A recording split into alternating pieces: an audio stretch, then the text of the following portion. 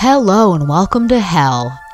No, a true crime podcast with your host, Lauren Lucio. See what I did there? Welcome to Hell.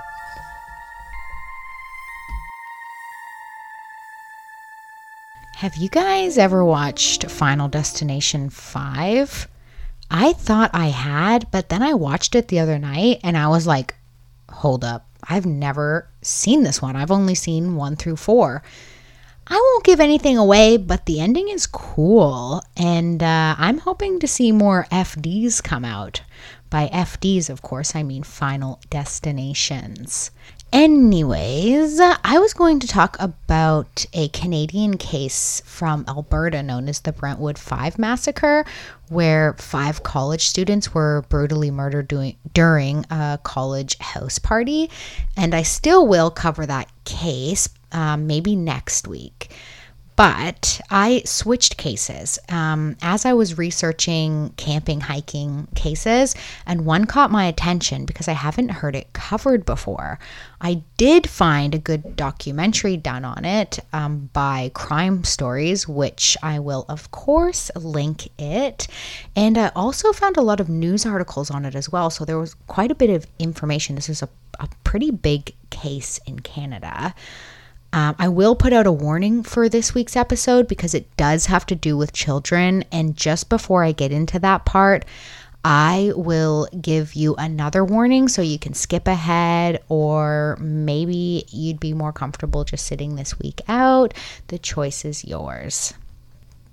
This case takes place in British Columbia, Canada, in the last month of summer of 1982, when a family of 4 set out for a remote camping trip in Wells Gray National Park, about a 7-hour drive north of Vancouver and only 4 hours from Kelowna, where the family's from.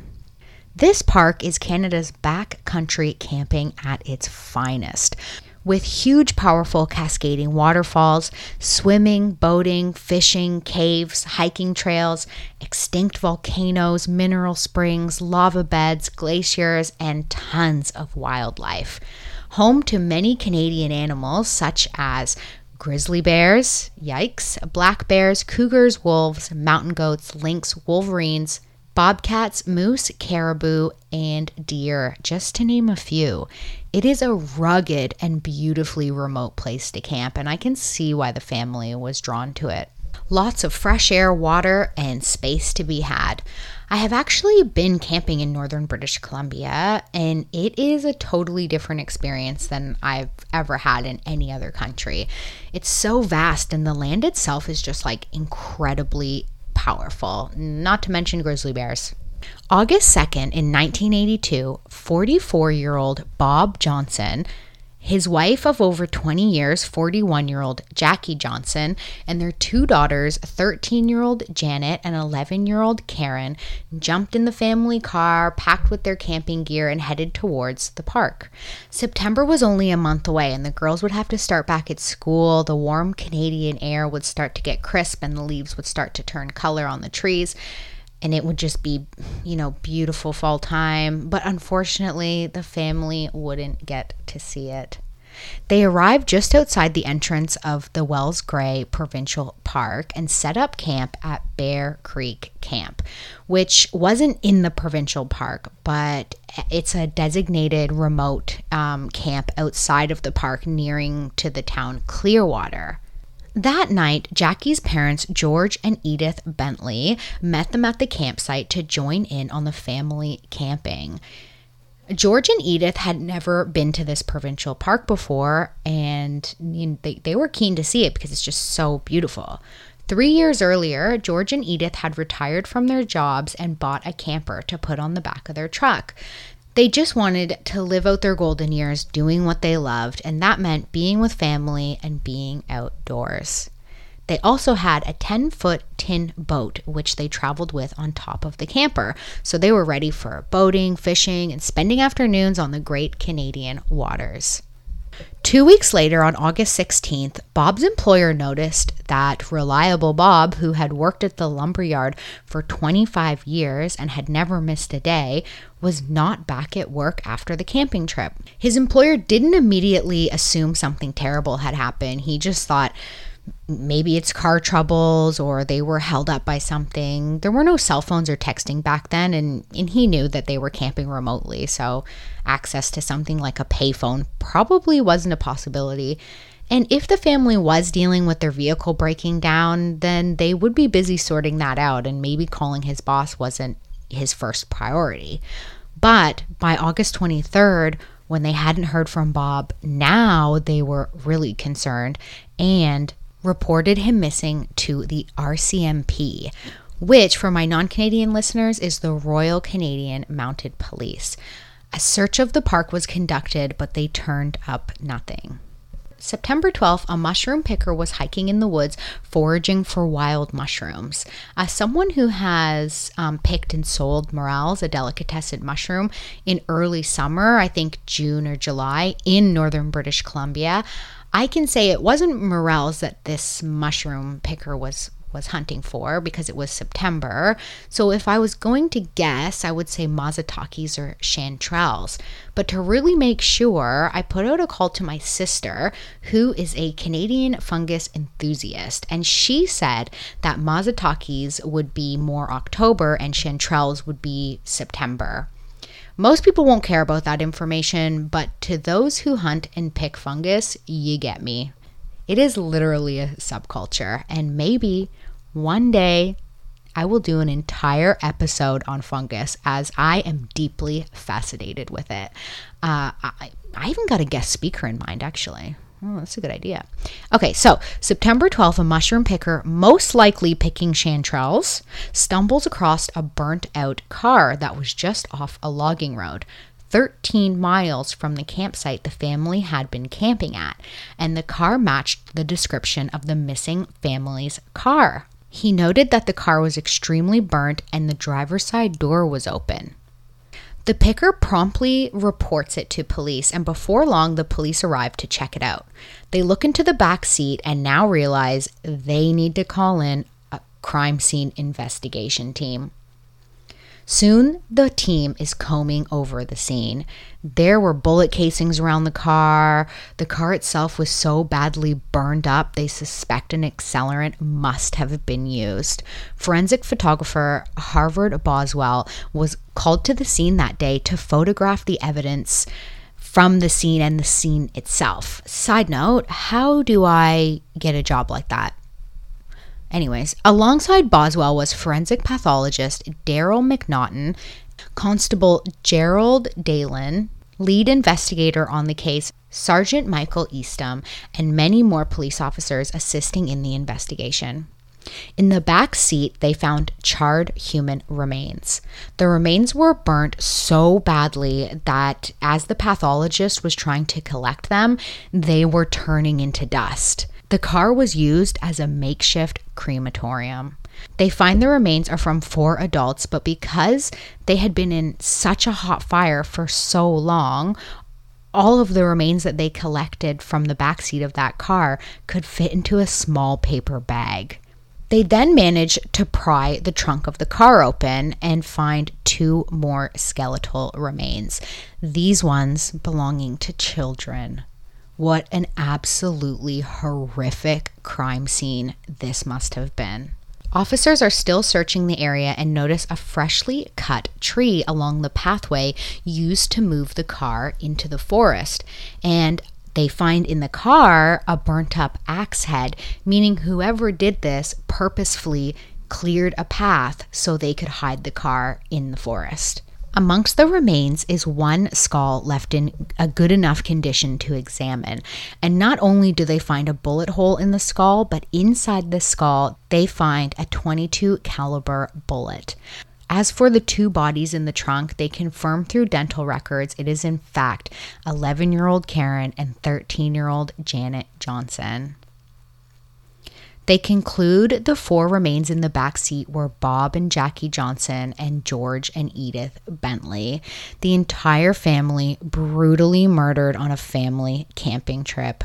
The community was shocked and extremely saddened by what had happened, as nothing like this had ever happened there before. The police start frantically looking for George and Edith's camper van because whoever had it was most likely the killer. They deploy police helicopters, tracking dogs, and go door to door in the nearby town of Clearwater, showing people the pictures of the camper van, asking if anyone had seen it. And they did get a bit of luck. One guy they asked said that he had seen it.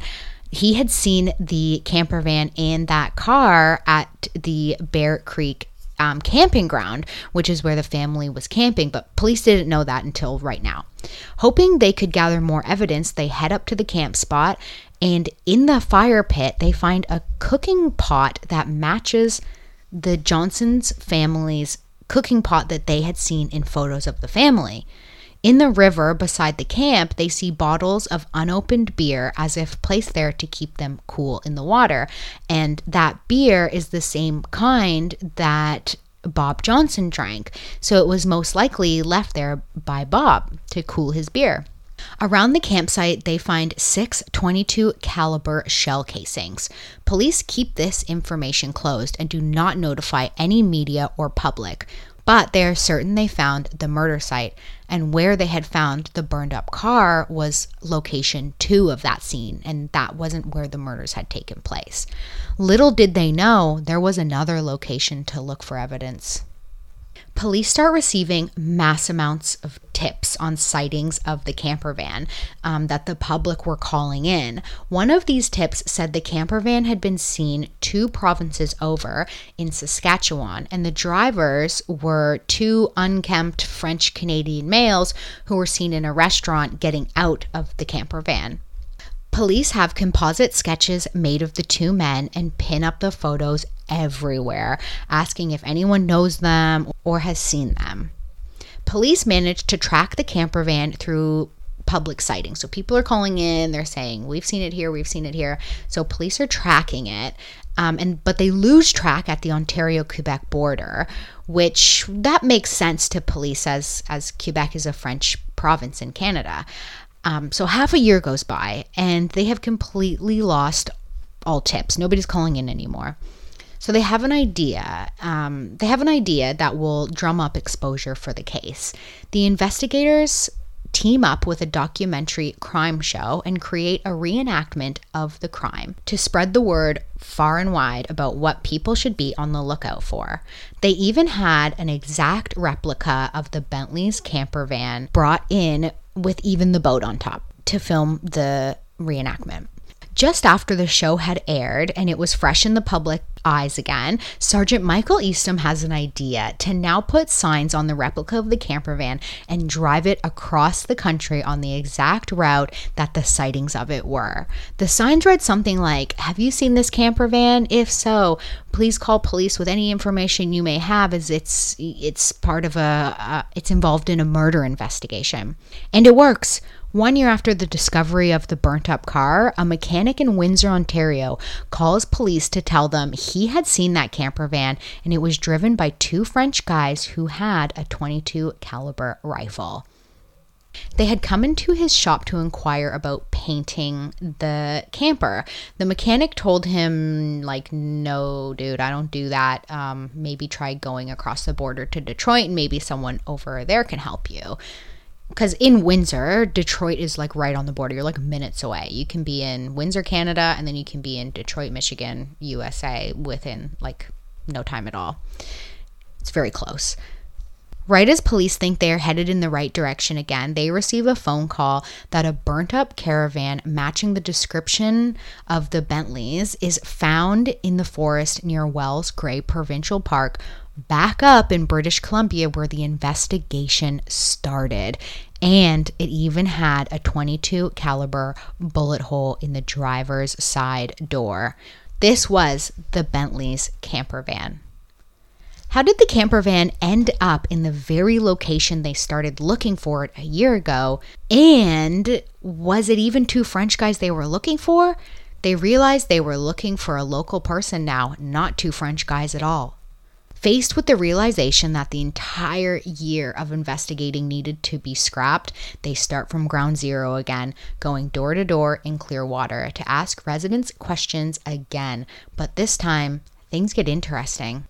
Police officers knock on the door of a couple's home, and when police are talking to the couple, the wife makes a nonchalant comment. She says, quote, "Tell him what Dave said," unquote. Police perk up.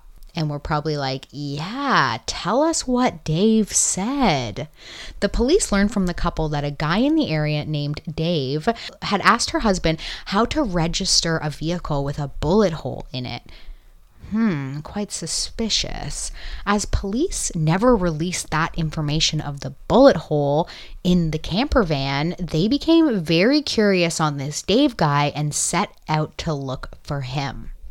23-year-old David William Shearing had been living in the area on his parents' ranch during the time that the murders had happened.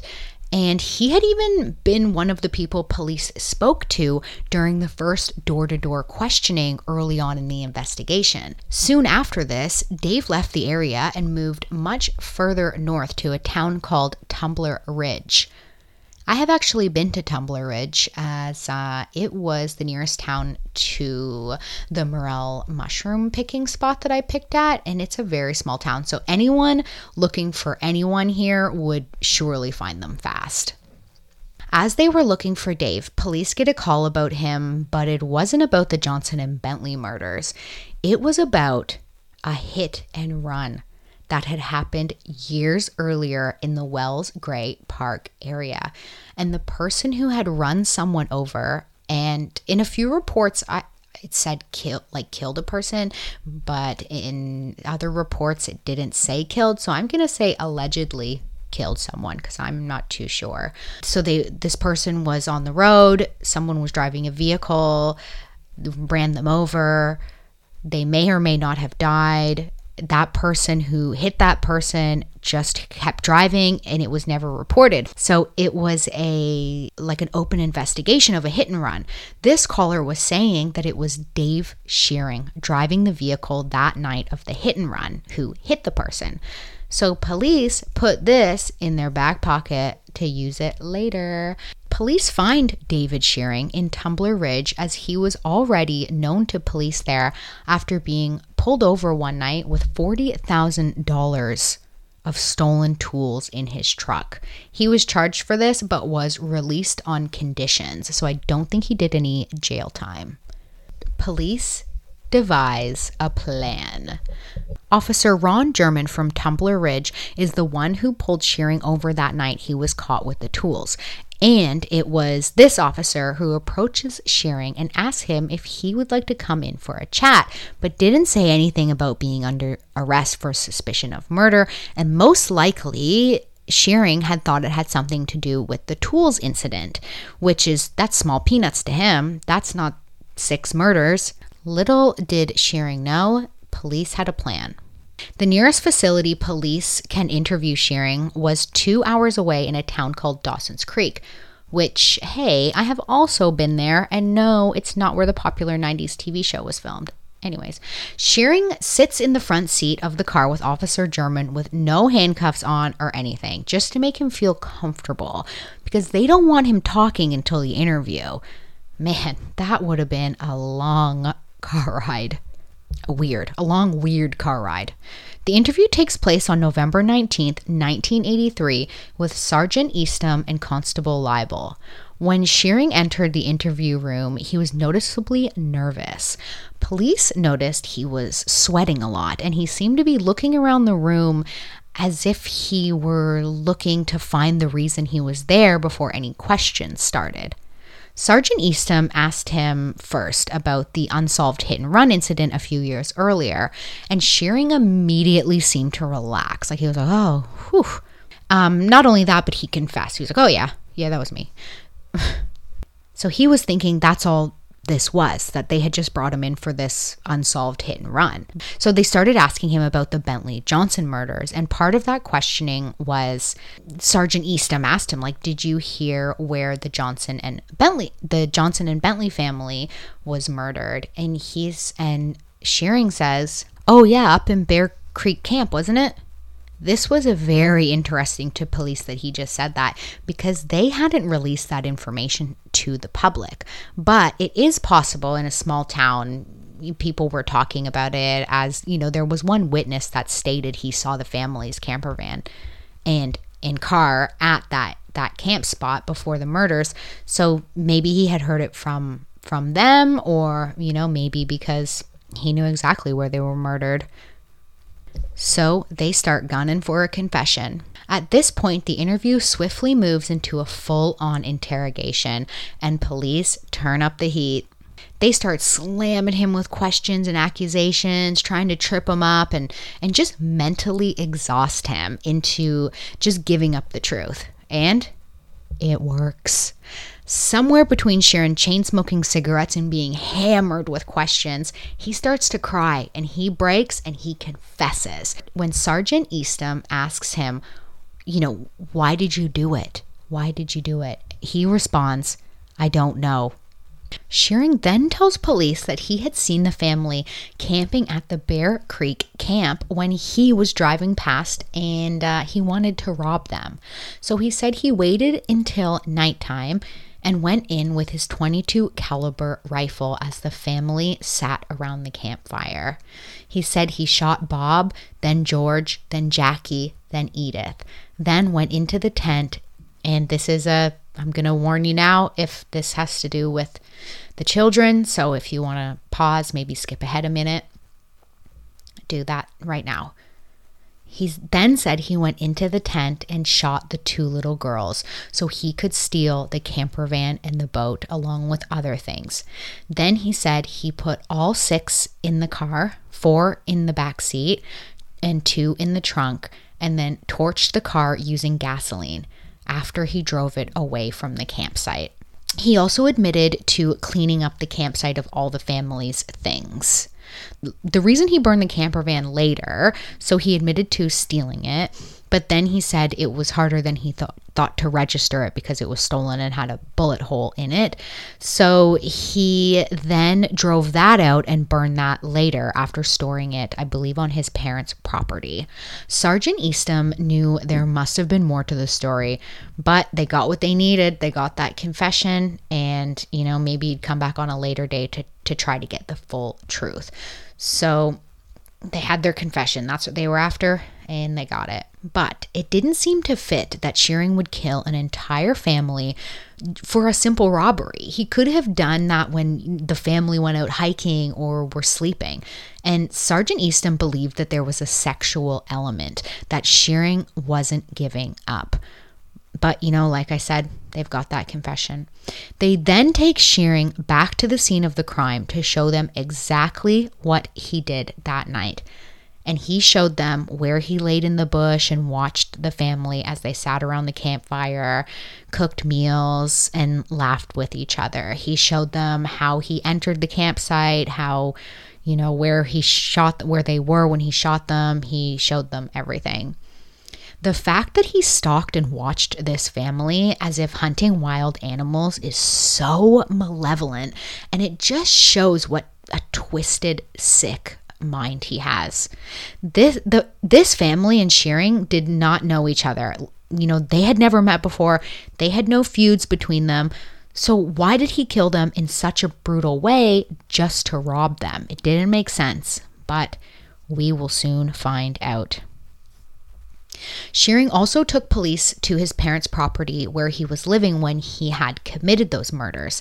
And he gave them the .22 caliber rifle he had used, and he also gave them stuff that he had stolen from the Bentley and Johnson family. In the spring of April 16th, 1984, 2 years after the family was brutally gunned down on their family camping trip, David Shearing was set to go to trial. But before the trial could begin, he pleads guilty to 6 counts of second-degree murder. probably because he knew if he sat in front of a judge and jury and was cross-examined, the full truth might spill out. Or perhaps he thought he would get a harsher sentence if they proved it was first-degree murder, which I reckon they could have. They probably had a really good shot at that, and I think Shearing knew that. That same day, he was sentenced to 6 concurrent life sentences with a minimum of 25 years with no possibility of parole. This doesn't make sense to me, as concurrent means he will do all 6 life sentences at the same time. So the fact he killed 6 people or 1 person, it doesn't really seem to matter in his sentencing, because if he were to kill 1 person in first-degree murder, I'm pretty sure that you could also get life for that. But he killed 6 people and he gets the same sentence, 25 years. This, however, is the first time in Canadian history that the maximum penalty for second-degree murder had ever been issued. But at the same time, he could potentially be freed by the age of 50. So to me, this doesn't seem harsh enough. But anyways, Sergeant Eastham just had to know the full truth. So he set up an interview with Shearing after his sentencing to ask him what really happened that night at Bear Creek Camp near Wells Gray National Park. I guess having already been sentenced, Shearing felt like he had nothing to lose by telling him everything, as you can't be tried for the same murders twice. So I'm going to give a warning again right now, as this has to do with children, sexual assault, and murder. So you might want to skip ahead maybe 2 minutes. Shearing tells Eastham that he had been watching the little girls and he just had to have them, and he was willing to kill everyone to get to them. He saw the family camping and watched them for a few days, having sexual fantasies about the 2 little girls, Janet and Karen. He had been stalking the campsite, army crawling around in the bush and spying on them, and soon enough he said he had to have them, which is disgusting. As the sun was setting on August 10th, 1982, 8 days into the family's camping trip, Shearing walked into the camp with his .22 caliber rifle. He shot all the adults, as he had previously said, but this time he tells Eastham that he went into the girls' tent as they were getting ready for bed and told them that there's a dangerous biker gang around and that their parents and grandparents had just run to get help, but he was there to protect them. After Shearing loaded up Bob, Jackie, George, and Edith's body into the back seat of their family car, he covered them with a blanket and then got into the girls' tent with them. He then gets the girls to go and sit in the front seat of the car. Now, I'm not sure if he cleaned up the campsite that day or if he came back and cleared off the family's stuff later. I don't know. He did that eventually. But once the girls were in the car, Shearing drove them to a fishing cabin in the area and kept them there for a week to fulfill his sexual fantasies and repeatedly sexually assault them. Oh, it's just so terrible. It's just such a terrible crime. He got spooked by a prison guard who came knocking to tell him not to worry. So this prison guard sees this fishing cabin. He knocks on the door. He says, "Hey, I'm supervising some prisoners that are fishing here for the day. Nothing to worry about. I just wanted to let you know that." And this spooked Shearing. So after this incident, he moved the 2 girls to his parents' property. On August 16th, he walked little 11-year-old Karen out into the woods, told her to turn around while he urinated. As she turned around, he shot the little girl in the head. What a fucking monster. This actually makes me feel sick knowing someone is capable of such evil acts. The next day, on August 17th, he does the same to 13-year-old Janet. I can't help but think how scared Janet must have been the night before she was murdered, as all she knew was that her little sister left with this monster and never returned. David Shearing is pure evil and disgusting in every way and use of the word possible. He's just pure evil. He said he then loaded the 2 girls into the trunk of the car, drove it out into the woods, poured gasoline all over it, and lit it on fire. So that means that Shearing would have had in his possession the entire time he was holding the girls captive, the family car with their parents and grandparents' dead bodies in the back seat because he burned the whole family together. Sergeant Eastham located the prison guard who was responsible for supervising the prisoner's fishing trip. And he did this to ask him, like, hey, did you knock on this fishing door on this day and tell David Shearing this thing? And the prison guard was like, yes, I definitely did that. And he definitely was there.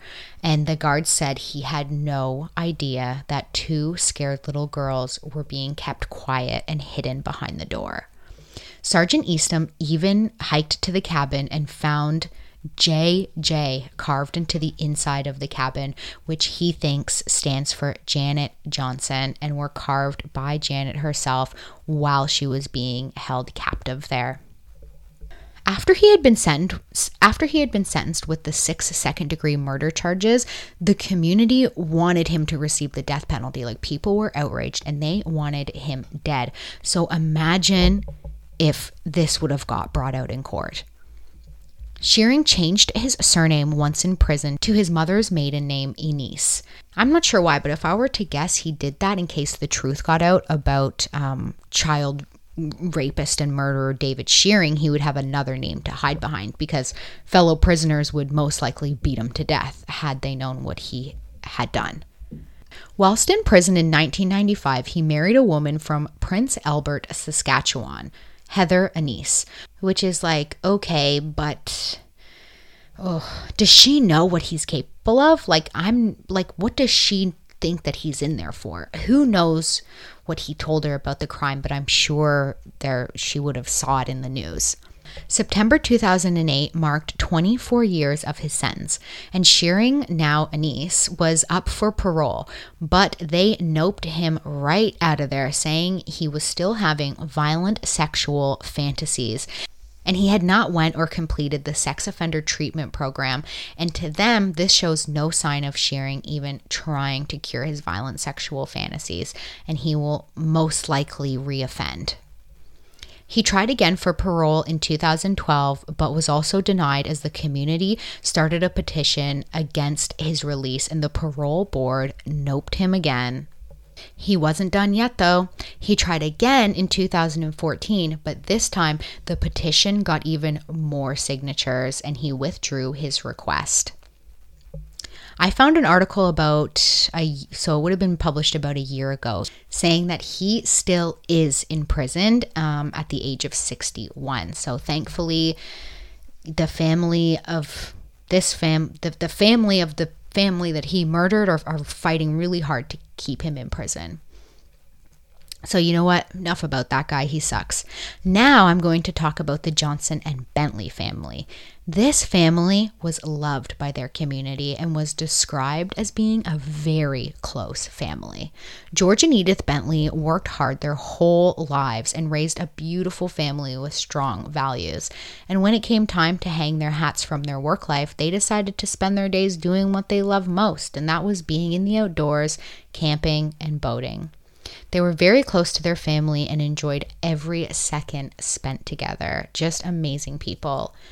Bob Johnson, born June 25th, 1938, along with his twin sister, and they also had an older brother named Art. Bob was a hardworking family man, and his coworkers thought highly of him. Bob loved his kids and wife very, very much, and he adored the outdoors, camping, and being with his family. He was an amazing father, son, brother, husband, cousin, nephew, all of it. He was just an amazing man from everything I heard about him.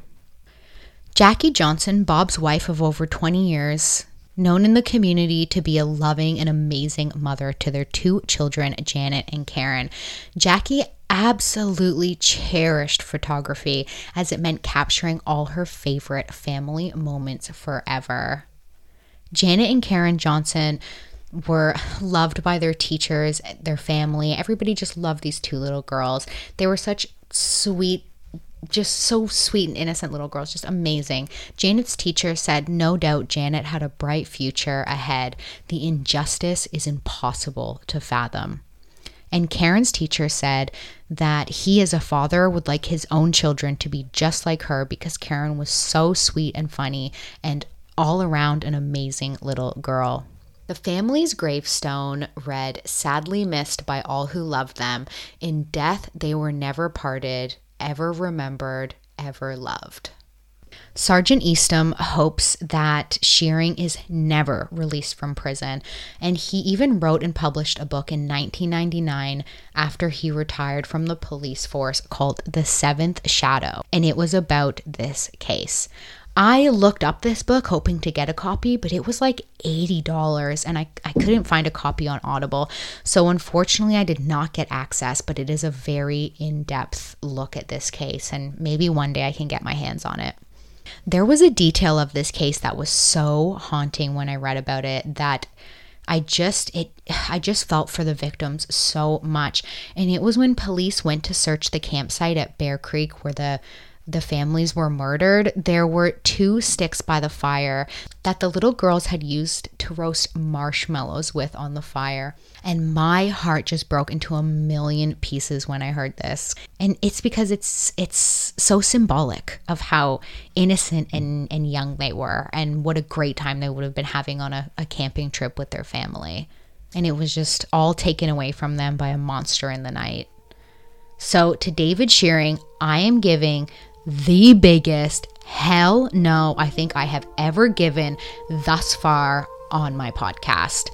To David Shearing, I say a giant, huge, massive hell no. And may you never leave prison. Even after death, I hope your ghost is stuck in the walls for all eternity. That concludes this week's episode of the camping murder tragedy. My heart, it breaks. It really goes out to the community and the family impacted by this terrible, horrific event. I will be posting on the Hell No True Crime Podcast Instagram and Facebook page about this case, so follow that or check it out if you already follow it. And if you like my podcast and you really want to help me out and help me grow, you can give me a 5-star review and follow me on Spotify. Thanks for listening and see you next week. Bye.